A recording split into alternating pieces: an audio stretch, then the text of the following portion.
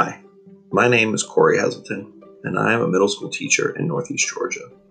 And over the past few years, I have found myself stopping class to have honest talks with my students about things that don't fit neatly in the curriculum. School should be more than facts and figures. It should be a place to inspire students to understand the power of education and help them navigate their increasingly challenging lives. I hope this will be a space for me to continue those conversations. Welcome to Hazel Talks.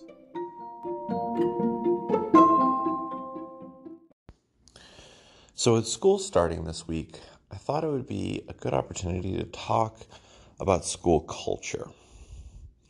One of the sort of unknown secrets about school is that it's not the teachers and the administration and the handbooks that set the culture of the school. It's the students. Now you may be thinking, well, we don't really have any power. There's nothing we can do. We have to follow the rules that are in place. We have to listen to the teachers. And that's true, absolutely.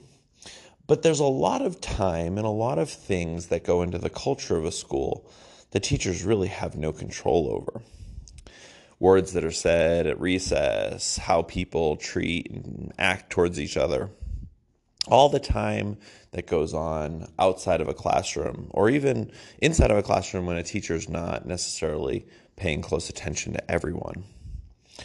And I sort of bring this up to say that it is the students who really get to decide what type of school they live in and how the school community is going to treat each other, right?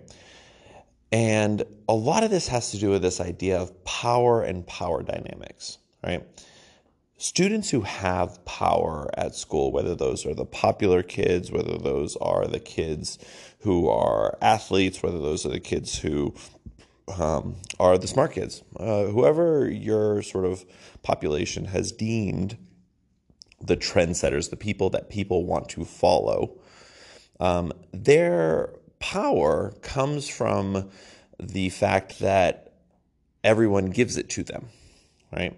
That everyone wants to follow them, right?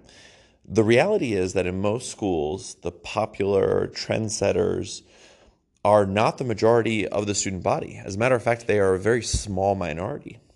And if the rest of the student body decided that what they wanted was not what the trendsetters wanted, it would be very easy for them to sort of ignore what the trendsetters were trying to do and to create their own culture, right?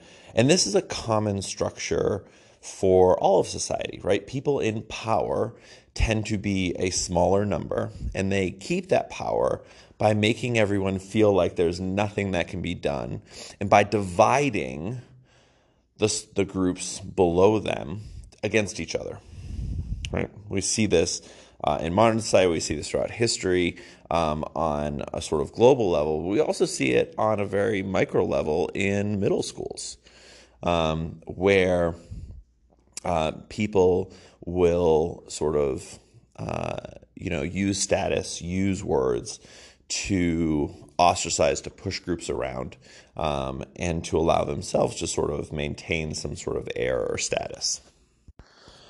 Because the real big trick with middle school is that you don't want to be the one who stands out. I get it, right? That is my time, and for a lot of students' time now, the biggest sort of risk of middle school is standing out, is being someone not part of the masses. And and especially if it feels like the rest of the masses aren't going in that direction. And so creating a culture shift or deciding that you want to have some impact on what the culture of the school is a risky thing, right?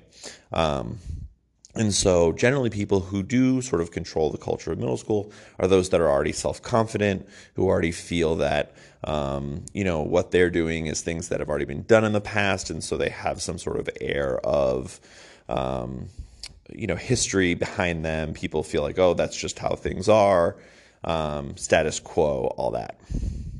And so it can be hard to push back against that.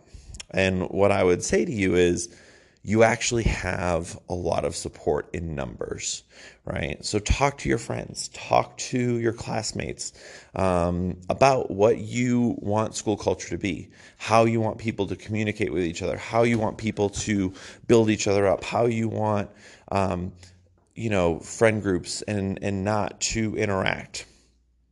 And you'd be surprised that when you actually sat down and thought about it, what you would want, most people agree. And that can be pretty powerful if you can sort of get people on board, right? The first person to stand up is the hardest, but after that, more people will. More people will say, no, this is what I want.